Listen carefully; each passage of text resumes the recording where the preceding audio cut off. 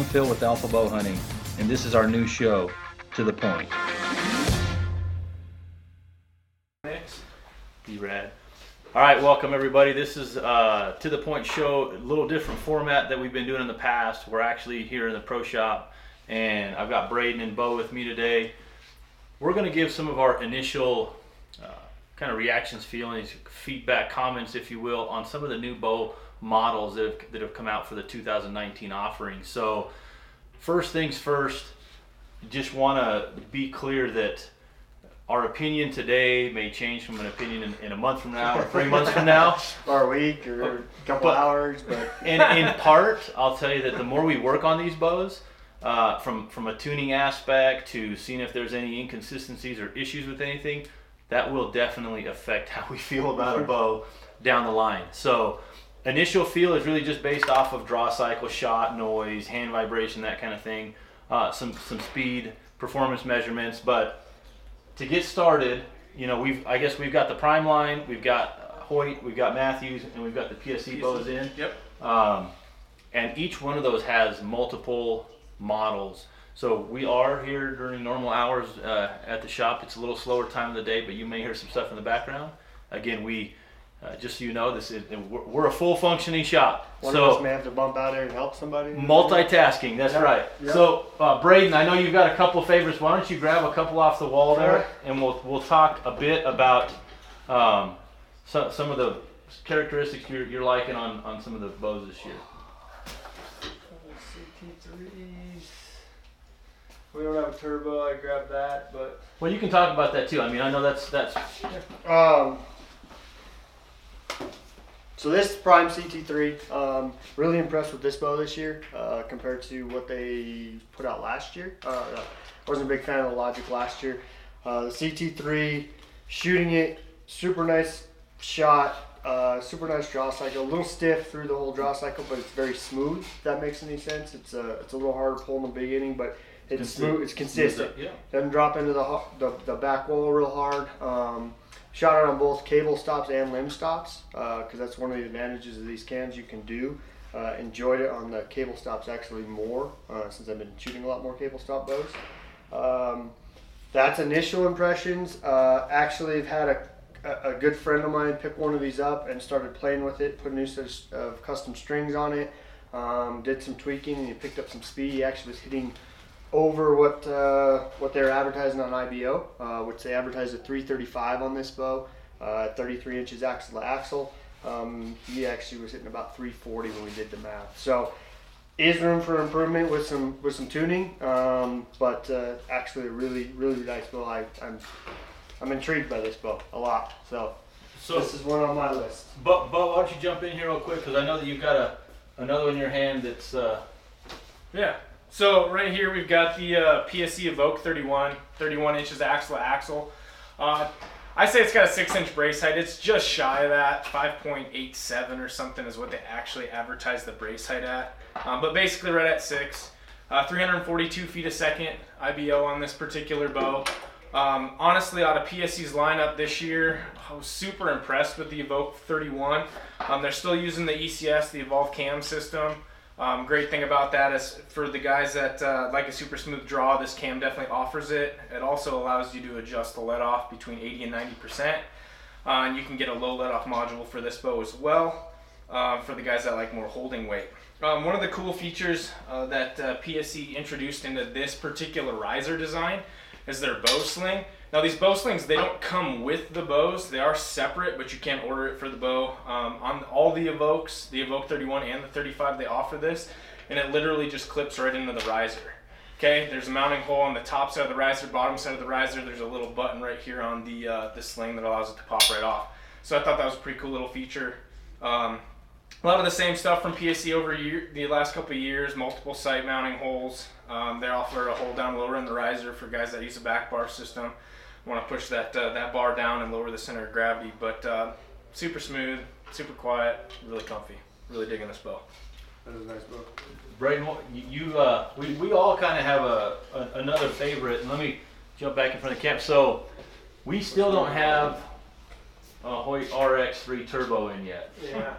And I'm gonna say that I've not been a huge fan of the turbo models the last 3 or 4 years. It's just they've been a little more aggressive than I like, and on the cam, on the draw cycle, and a little bit louder on the shot. This year's turbo, I'm very impressed with. I mean, I think it's probably the best turbo they've built in at least 4, 5, 6 years. I don't know. I think so. I think it's probably the first year. Well, actually, you didn't order one. No. But you were thinking about it. I think I was just saying this was going to be the first year that I think all three of us were going to order the same boat. And I still may end up with one because I was that impressed when Hoyt, Alex, our Hoyt rep, came in and he had one, and it's just that boat's money. It's a different draw cycle than they've had in the past. It still has great performance, and it's a touch quieter than any of their turbos that they've made in a while, right? Yeah. So win. But I tell you, I'm still not sure. I like the RX3, the shorter version. It's one of the gripes that Hoyt's had, specifically on the carbons, is they were a little bit loud. I've shot a Hoyt for a few years, you know, and they've worked with us on a lot of the tournament stuff. So on full disclosure, we have a relationship with them outside of just normal business from our tournament aspect. But aside from that, you know, or setting that aside, their bows have been a touch loud. That's been one of the few gripes, right? If we're going to be honest, absolutely. But it seems like the RX3 this year definitely quieter than what they've built in the past. I've noticed that the carbons in the past were louder than the aluminums.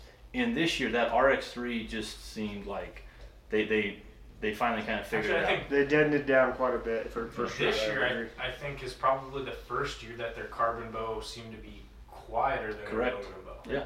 Years past, the aluminum bows were always quieter. They seemed to be, vibration-wise, they were probably pretty close. But the RX3, for me personally, this year is definitely more dead in hand and definitely quieter than the aluminum bow. And so there's some new things with the Hoyt bows, with the cam sizing of the families, right? So in the past, Braden and I have been like on a 2-cam on a longer axle to axle, bows right at the cusp of the 2-cam on a shorter axle to axle. Yep. This year with them changing the offering, the sizes of that 2-cam, we still haven't been able to put those bows through the ringer yet to see where if they're as efficient, if they lost some efficiency with that cam system.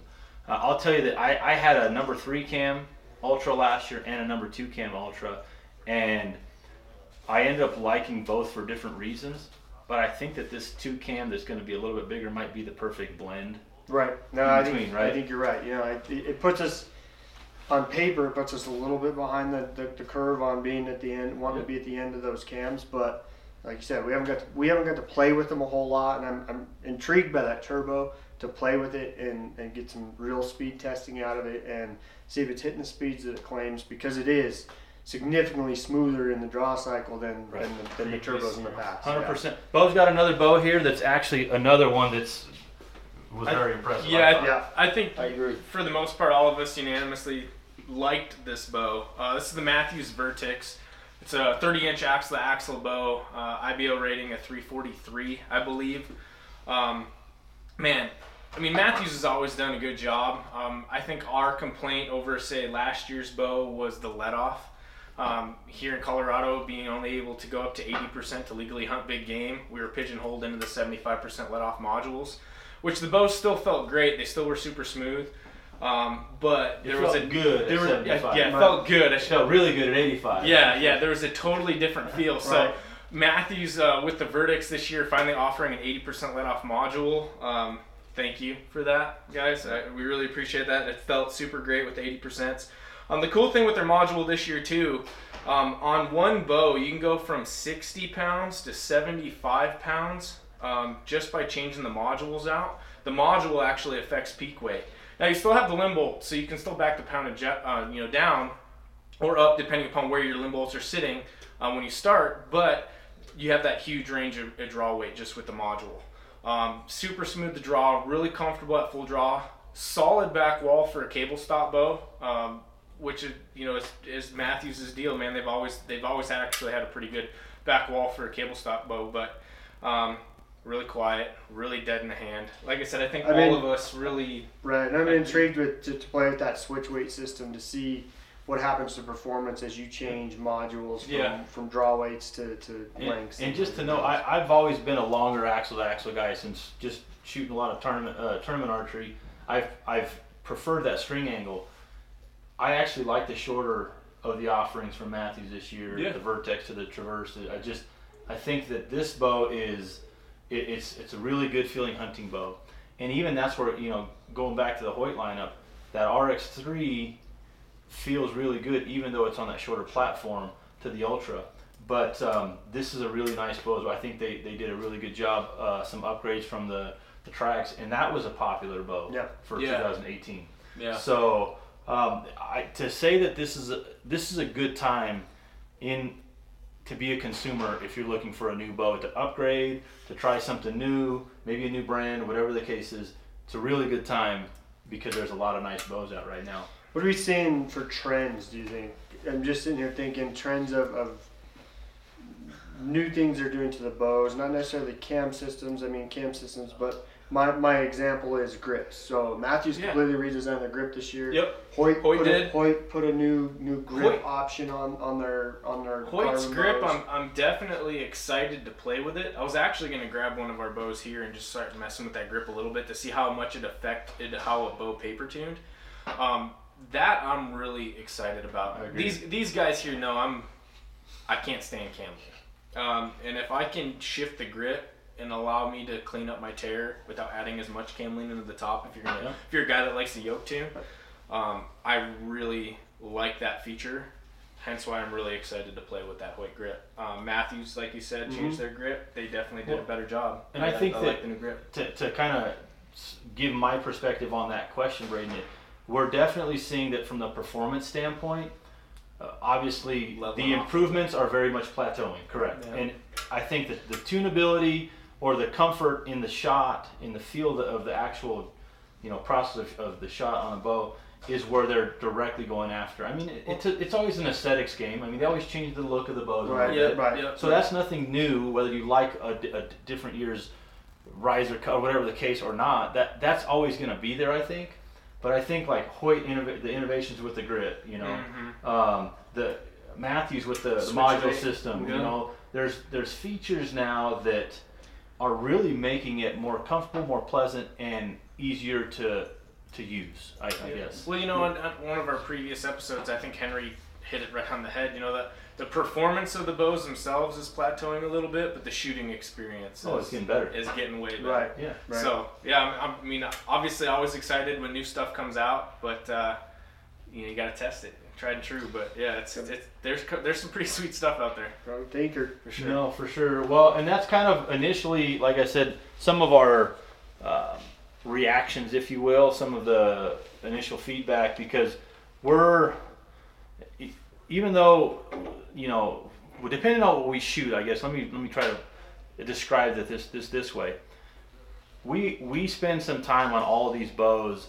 We'll take a bow off the shelf, we'll put a Hamsky rest on it, we'll work on paper tuning it, we'll try some different things, because we need to know when your bow comes in if there's certain things that work or don't work to get a problem resolved. So we're definitely going to get further along those rabbit holes moving forward. And like Bo said, just to start playing with things and see what they do, how they react, see what influences what, and that way we can be better educated ourselves. Because when you see the bows come out, that's when we see the bows come out. Right.